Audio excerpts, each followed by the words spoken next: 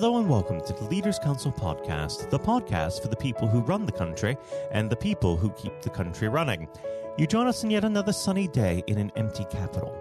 I'm Matthew O'Neill, and today, as always, we ensure that we have a variety of distinct perspectives on leadership.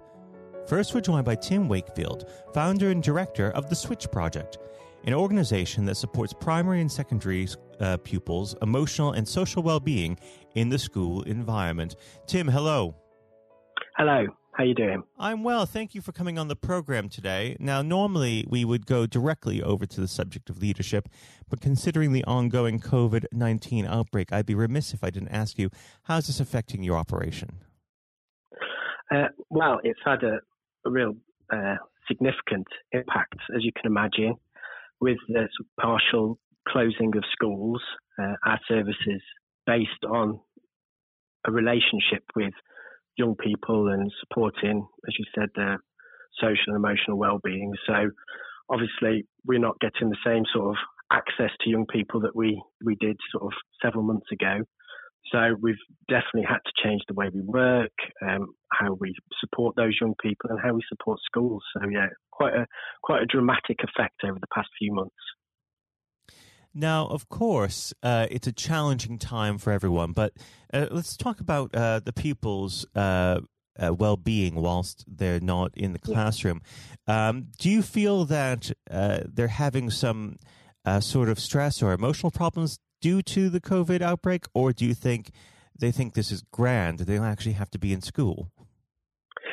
Absolutely. I think it's having quite a marked effect on them. I know young people are very easily bounce back from sort of problems and challenges like this. However, we're likely to see the impact on them for some time yet, especially teenagers. Teenagers are sort of developing at a fantastic rate at their age, and the impact of being isolated from friends and peers and sort of all the social expectations on them will be quite significant. So I think the impact, especially when young people go back into school, we're not sure quite yet and what sort of numbers they'll be going back into school. But come September, October, getting back to those norms is going to be really difficult for our children and young people. Well, let's talk a bit about how your operation has changed. How have you been able to adapt to this challenge?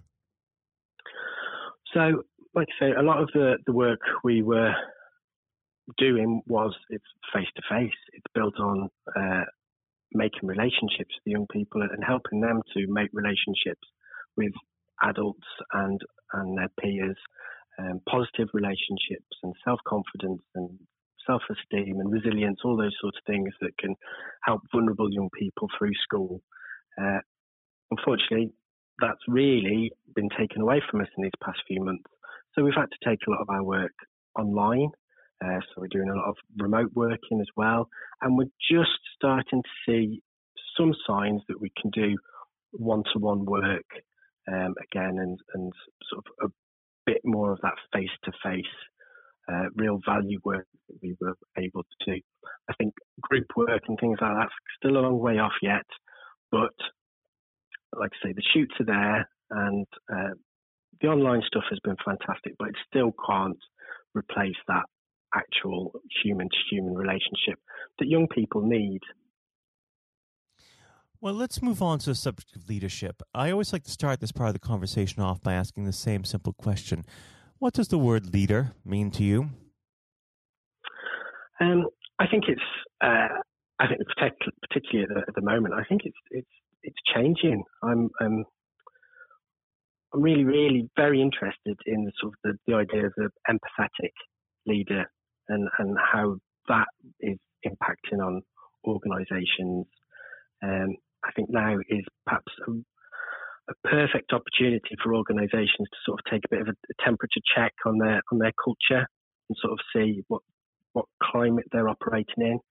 I think the culture of the organisation, its actual personality and values and principles, I think that these things are starting to really come to the fore at the moment under these sort of challenging times.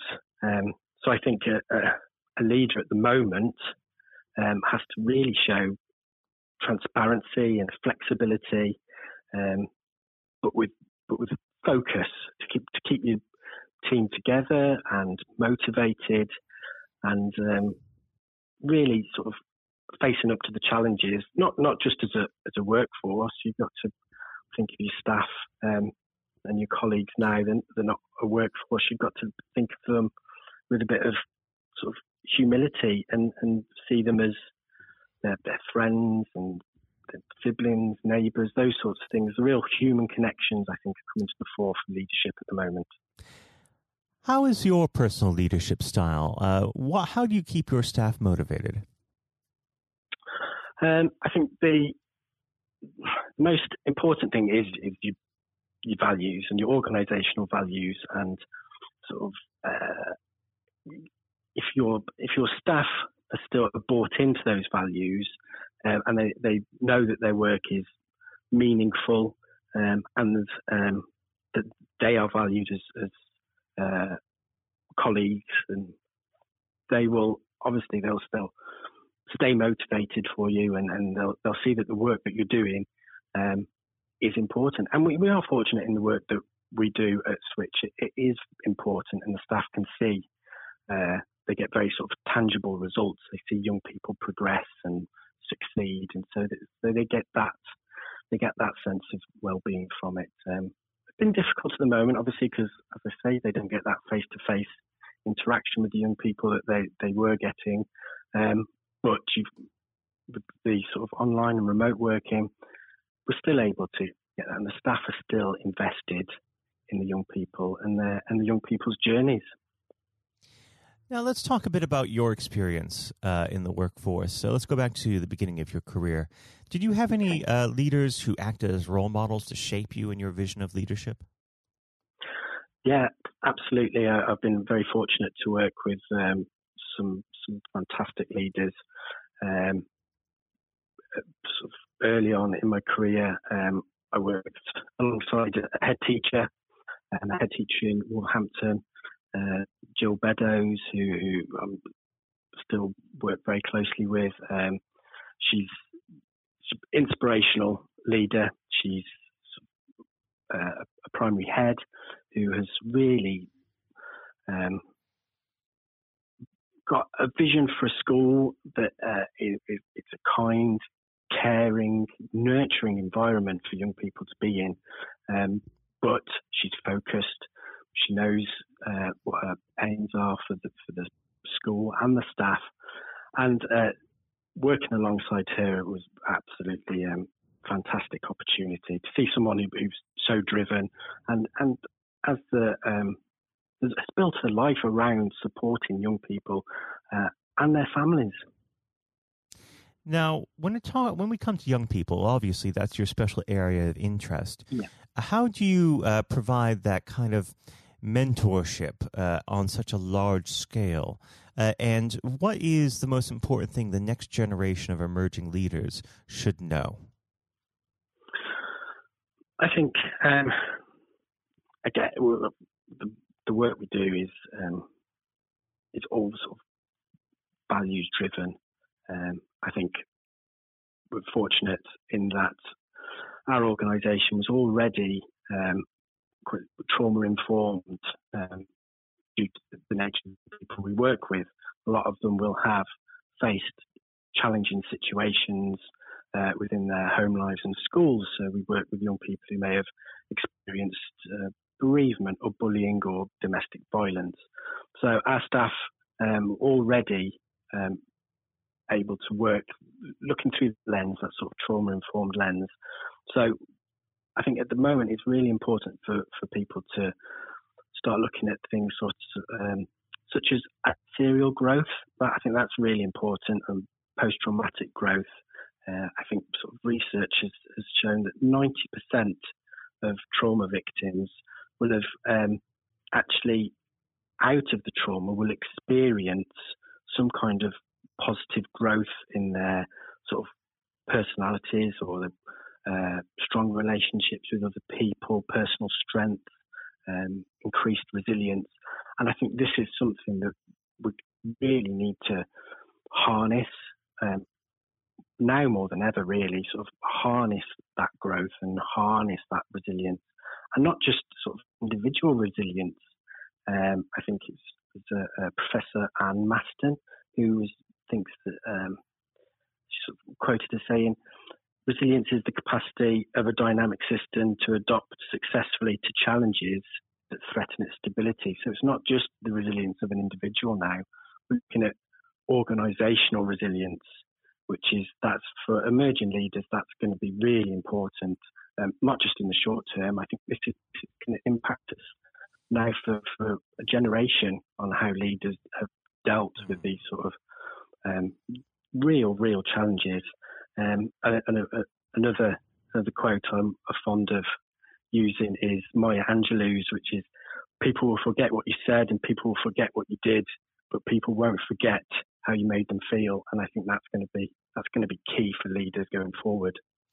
Well, Tim, unfortunately, the last grain of sand has fallen through the glass. We have run out of time. But before I let you go, what does the next 12 months have in store for the Switch project? Well, I think it's a time of genuine excitement. I think in these times, it sort of opens doors. It makes you look at things in different ways, makes you work out different ways of working. And we've got some really exciting initiatives sort of coming up in the future. There's the Switch Coaches program, which we really want to get into schools and sort of not just locally. It's an initiative we want to see across the whole of our sort of region, where we can get adults building relationships with young people in the school environment and keep young people in schools and sort of reduce those exclusion rates. So we're actually looking to the future with real optimism, and can't wait to get some of these ideas that we've had a chance to actually sit back and reflect, have this time to reflect on the business and the organisation, and real push the next 12 months. So yeah, really excited. Well, Tim, it's been an absolute pleasure having you on the show. We'll have to have you back on when things get back to some semblance of normalcy. Tim, thank you. Thank you very much. That was Tim Wakefield, founder and director of the Switch Project. And now, if you haven't heard it before, is my exclusive interview with our chairman, Lord Blunkett. Lord Blunkett, welcome. Thank you very much. It's very good to be with you. Well, of course, nothing is being said at the moment other than COVID-19, which we must touch on. What would your message be to small businesses who are trying to keep going? Well, I think the last ones standing will be the ones that thrive when we get back to some sort of normality. So it's have confidence and courage. Obviously, take advantage as far as you can of the government help. I think that Rishi Sunak, the Chancellor, has gone about as far as you could have expected in the circumstances. There are obviously small businesses that fall between the cracks. Those who don't have defined premises can't benefit from the business rate waiver, have not really been able to demonstrate that they can adhere to the PAYE for furloughing staff, and of course whether they can receive the grant, 10,000 or 25,000. All of those who can are obviously able at least to benefit from that for the time being and look to the future. But I think the second thing to say, and they don't need me to tell them this as a politician who did once do a business studies qualification, which is that it will be a different world, and being able to think about how that world will look in a year's time and be creative about it and learn from not just what's happening to you at this moment in time, but to others around you and the sector that you're working in, that will be really important. Do you feel that the long-term effects of the COVID-19 outbreak will in some ways be positive for British industry? Well, only in the sense that people are having to be creative, they're having to adjust and innovate. Therefore, they're thinking about more productive, if you like, greater productivity ways of delivering the same service or delivering the same products. And in that sense, I think we'll have temporarily at least very much higher unemployment than we've become used to, but we'll probably have a burst of productivity, which will help with the recovery. Whether it will help with the inequity of the way in which our economy is imbalanced, both between services and productivity and the production of goods and services, I'm not sure. What we will need to try and do is to ensure that the geographic imbalance that exists is, as far as humanly possible, is dealt with by both the entrepreneurship and innovation from the bottom up and targeted government help, which will still be needed. And we are now in the throes of the kind of borrowing that we saw back in 2008 to save the banking and economic system. We're having to do that to save the whole of our productive business and commerce, and I think that will have to be sustained for some time. Do you feel that people will take a second look at global supply chains in the wake of this outbreak? I think there's going to be much more creative ways of using local supply and linking up inside sectors much more effectively. And I hope that the Leaders' Council will be able to play a part in that, in the sense that people who have something in common, a synergy in terms of what they're delivering, whether it's a service or whether it's manufacturing or whatever, will be able to see that there's a good outcome from knowing the sector better, linking with people, not just geographically, locally, but those in this country who may not have been on the radar in terms of what they produced for the supply chain.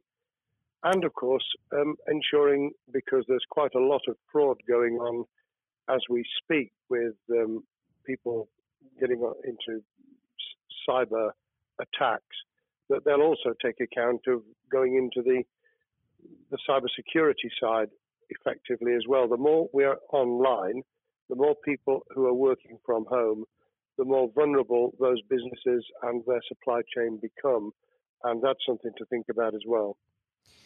How important is strong leadership at the moment? Well, I actually think that it's brought to the fore leadership in a whole range of areas, from obviously government itself, and there's been ups and downs with the Prime Minister's severe illness, but all the way through the public and private sector, people have, to use the jargon, stepped up, and they've shown local, regional, national level the kind of leadership that Britain historically was very good at.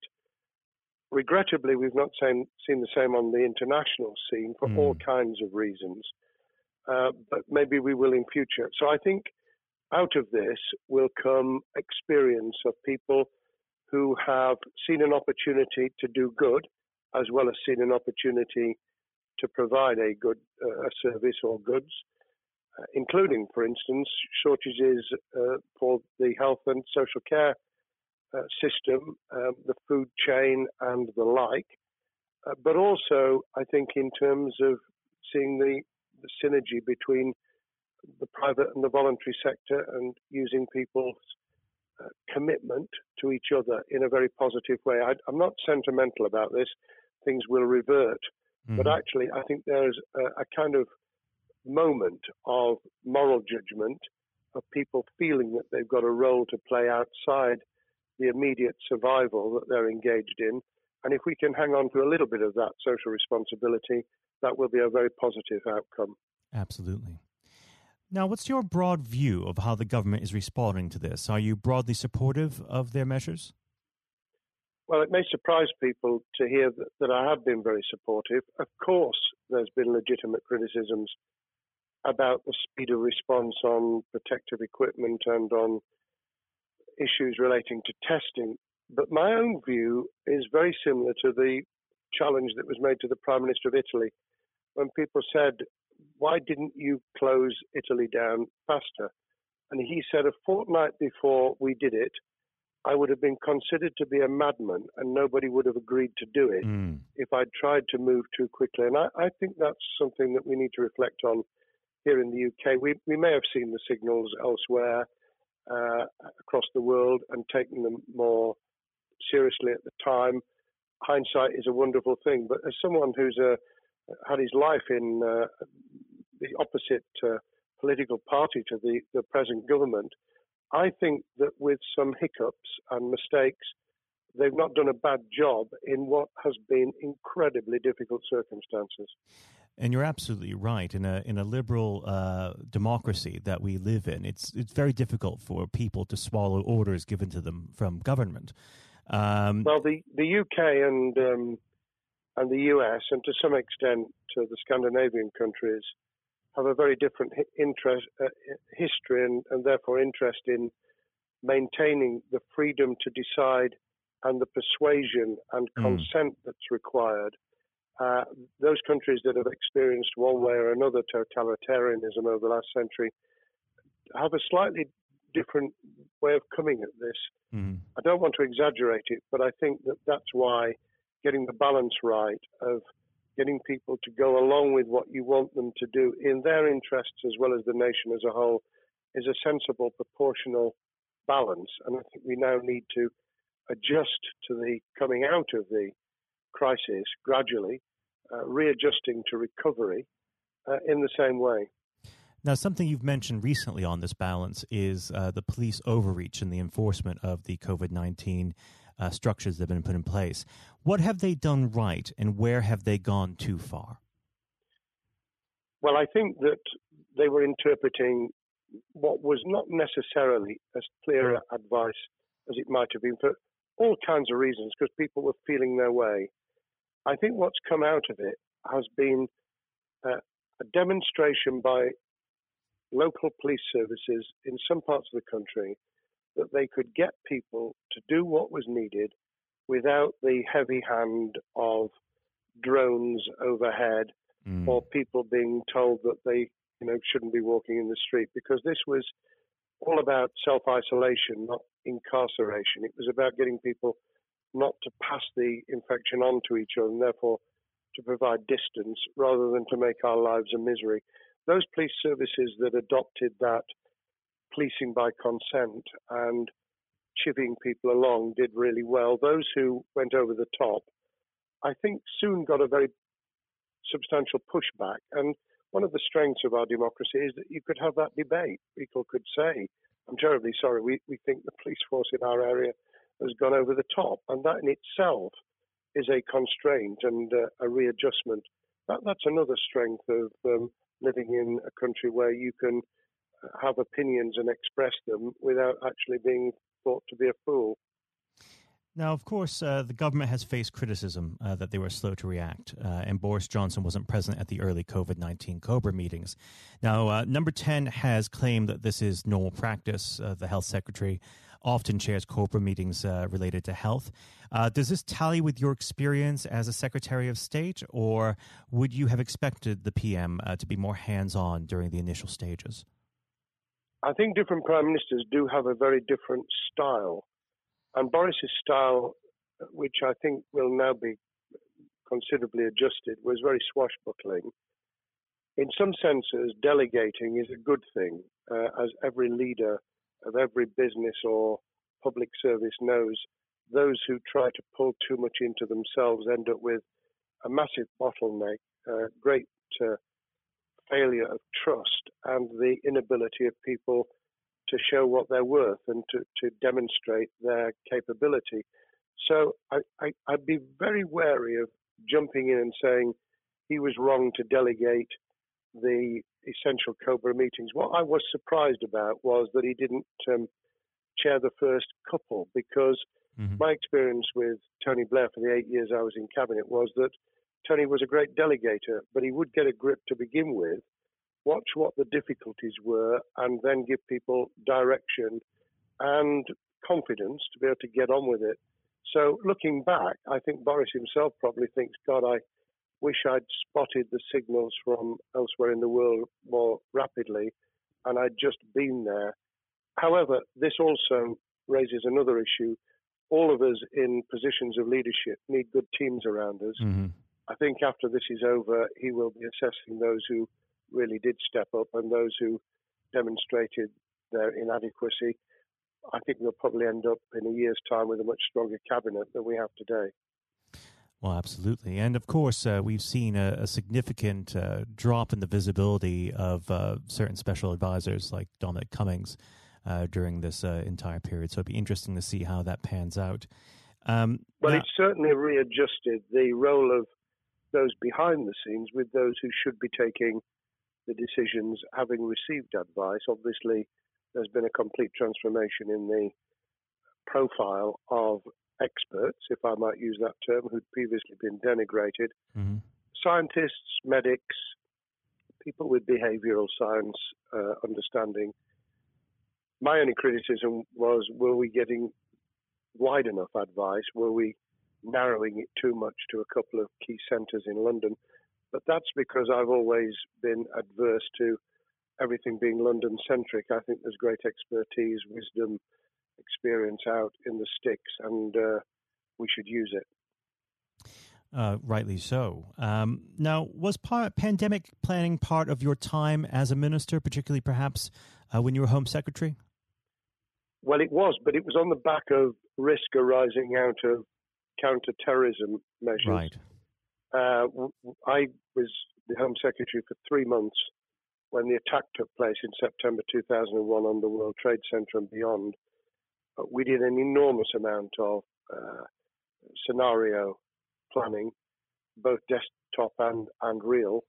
On the back of that, it was very heavily orientated to future developing terrorism risk.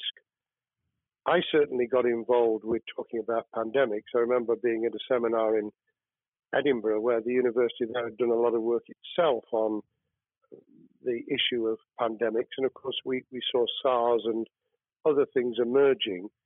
I think people have criticised the government for not picking up the report from 2015, 5 years ago. I think that what happens is human nature kicks in. You deal with what you're immediately faced with. You can sponsor reports, and this is true of business planning, of course, as well, and scenario planning for what business continuity will look like, recovery plans for business, what will happen if there's a cyber attack, what happens if there's an energy shutdown. These kind of things you can look at, but you're immediately turning your eyes to what's in front of you. And had we picked up a bit more on the danger from Ebola and SARS and what have you in the past, then we might have said, what if something hits us in the developed nations that we don't have a vaccine for, that we can't immediately whisk up protective materials or equipment, or for that matter, medicines that help with recovery, all of which we now see are a danger. I think this will make an enormous difference to the planning for the years ahead. I hope it will be widened so that we don't just look at what's happened, but very rarely do you see something exactly repeat itself. Some of the circumstances will be, but others won't. So that's why I've put emphasis in what I talk about on looking at the other virus, the cyber attack scenario, which could be just as dangerous in a world of just-in-time provision. One of the miracles of the modern developed world, except for the very poor, has been the distribution of food. A lot of it on computerized, technologically advanced systems. If that were to come down, we'd be in real trouble. So I think we need to think those sort of scenarios as well. So have a full plan across both sectors, biological warfare, pandemics, and cyber warfare. Yes, and to do so on different levels. I think, again, thinking global but acting local, we need a lot more to think about what would happen if something took shape that actually broke down those national and global chains and how we would cope. And without, obviously, we've got enough fear and anxiety to last a lifetime. Without creating even more anxiety, we can think about those things for the future in a more rational way, I think. Now, aside from the physical threat of the virus, one of the things that people are vastly worried about is the effect on the economy, not just national economy, but also the world economy. Now, it has been said by certain parties, and I'd like to garner your thoughts on this. Is there a danger of the effects of the lockdown being even worse than those of the virus? Were it be prolonged, I fear that balance would tip the other way. It is about proportionality. It is about balance. It's the wisdom of Solomon, really, to get the moment right when you start to move and then to move quickly. There's no doubt whatsoever that we are stocking up, not just on the economic and employment front, which will be devastating enough, but on the health and social well-being front, enormous challenges, and they will need careful handling because there's a lot of people whose lives, for a variety of reasons, are at risk in the future on a scale that we've been dealing with over the immediate handling of the pandemic, concentrating really hard on those affected by COVID-19, those sadly who have died or been seriously incapacitated. That will roll over into the economic, the social, the mental health and cultural well-being of the nation, and that will need all of us to pull together as well. Absolutely. Now, do you believe the government's doing enough for business? I think that the speed of reaction once the scale of the pandemic was clear was very good. I've praised Rishi Sunak for his action. Remember, a chancellor who only just come into office was planning to deliver the budget in the middle of March and has had at least three equivalent budgets since. I think he's handled it very well. Understandably worried now about what we're doing to our economy. The level of borrowing is sustainable because of low interest rates, but it reaches a point, of course, where it tips over so that you can't then do the kind of structural investment requirements that the government were laying out before and in the March budget. And those will have their consequences as well as a planned payback over many years. I think we've learned something over the last few months. We needed to take immediate action. We don't want another round of austerity equivalent from 2010 through to 2019. I don't think the nation, on the back of what's happened and the challenges we have, could take that. And therefore, we need a different plan, economic plan, over a much longer period, just as we did from the Second World War all the way through to 2002, when the final American loans were paid off. Now, of course, one thing that's on everyone's lips, how much longer do you believe that the lockdown can go on for? I believe that we need to be substantially back in action as an economy in June.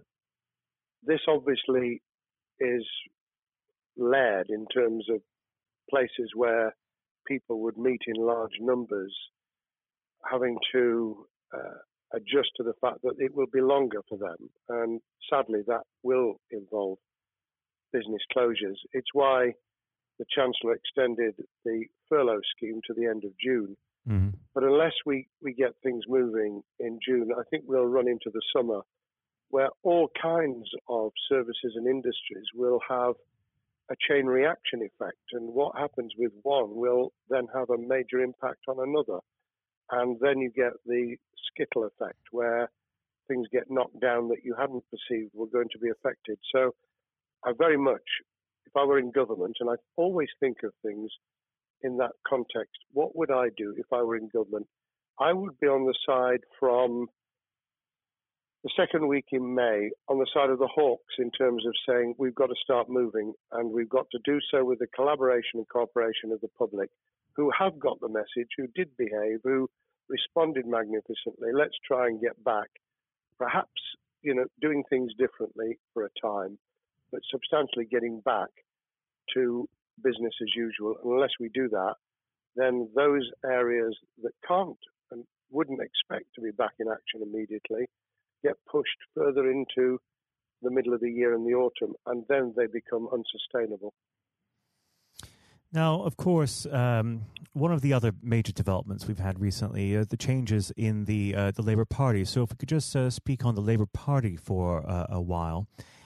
This might sound like an obvious question, but how does Sir Keir differ from Mr. Corbyn? Well, I'm biased because I believe the Labour Party has come out of 4.5 years of a black hole of a nightmare, where it neither represented a credible opposition nor an electable government, and the combination was to let those who supported the Labour Party and needed some of its policies let them down very badly. Sir Keir Starmer both is a highly intelligent, professional lawyer who, as Director of Public Prosecutions, led the service well, had to take difficult decisions at a time of austerity, understands the world beyond Labour members, but has been able to do business with those who originally supported Jeremy Corbyn and was able to command support from them. His creation of a balanced shadow ministerial team has been very encouraging. I supported Lisa Nandy, who he's made shadow foreign secretary, because I thought she understood the north of England and the disaffected former Labour voters. But I believe that Sir Keir has taken on board those who have something really sensible to offer, and I believe he will be both a great leader of the opposition. More importantly, he will then present himself as a credible alternative Prime Minister, and all governments need an alternative government at their shoulder. It was true of us from 97, and it took the Conservatives some time to recover and to get to that position, but they did, and the Labour Party will, and that's crucial for our democracy. All of us need to understand and appreciate that a living, breathing, functioning democracy requires a credible, confident, and in many ways supportable opposition, as well as a government that we clearly want to do well, because none of us want, as we didn't with the COVID crisis, none of us want the government to fail. We want to see our economy recover. We want our social well-being to be taken into account. We want to overcome deep-seated inequality and poverty, and we want to do it with enterprise and entrepreneurship and business playing their role, and that is about leadership nationally, locally, in the private and the public sector, people with ideas, with confidence, with the ability to pull teams around them, above all, to have some idea of what it is they want to achieve and a very good idea as to how to achieve it. Now, of course, one of the biggest problems Sir Keir is facing will be tackling the party's anti-Semitism problem. There has been a recent internal report that has been quite damning. What's your response to that report, and what does Sir Keir need to do in response? Well, there are two reports. One which is being produced by the Equality and Human Rights Commission, which he will, and has already indicated, will implement in full. The second was a leaked report put together by the supporters of Jeremy Corbyn, 800 pages of private interchanges on social media, which he has, Keir Starmer, set up an investigation to identify who did it, who leaked it, what the content was, does it have any salience and lessons for us, and where necessary, action will be taken. So I hope that as he moved very quickly to reassure the Jewish community, so he will be able to take the necessary steps to back up that reassurance with the kind of actions that says that this was a blight on a historic, great political party that all of us were ashamed of. We've been able to put that behind us and to move on to facing the future with confidence. What's the one key thing that Secure needs to do to restore Labour as an election-winning party?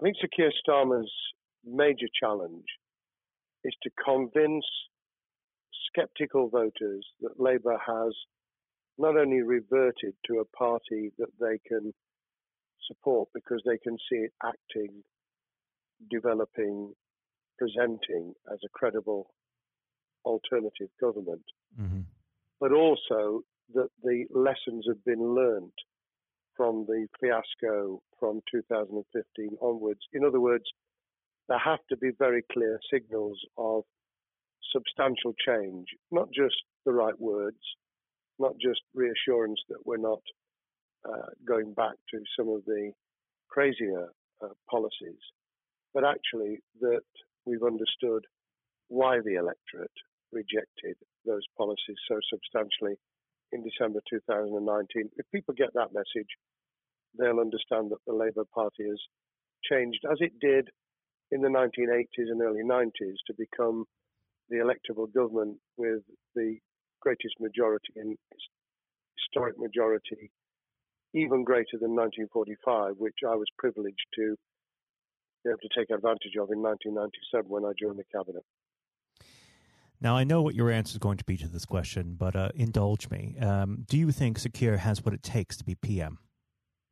Yes, I do. I think he has the background, he has the experience, he has the professionalism, he has the forensic mindset, and he has the confidence to have put a team around him which will ensure that it will work. And those elements are true of all leaders.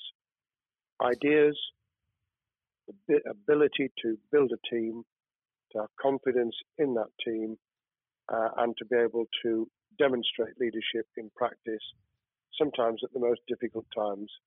And, you know, the Leaders' Council, those sharing their thoughts with the kind of thing that we're doing now with a podcast, but also joining us in linking up in that network of people who can support and help each other and learn from each other. That is what needs to be done in politics as it needs to be done in business. Thank you very much indeed, Matthew. Well, thank you for coming on the program. It's been an absolute pleasure, and I look forward to speaking with you again. Thank you very much, and good luck to all those listening in what has been a nightmare scenario. Good luck for the future. Have courage, have confidence, and yes, listen to those who know more about business than I ever will. Thank you, Lord Blunkett. Thank you. This has been the Leaders' Council podcast. Thank you for celebrating excellence in leadership with us. I have been your host, Matthew O'Neill. Until next time, goodbye. Thank you for listening to our podcast. The views expressed within the podcast do not reflect the views of the Leaders' Council of Great Britain and Northern Ireland, its parent company or subsidiaries, members of staff, other guests, or any other person therein associated.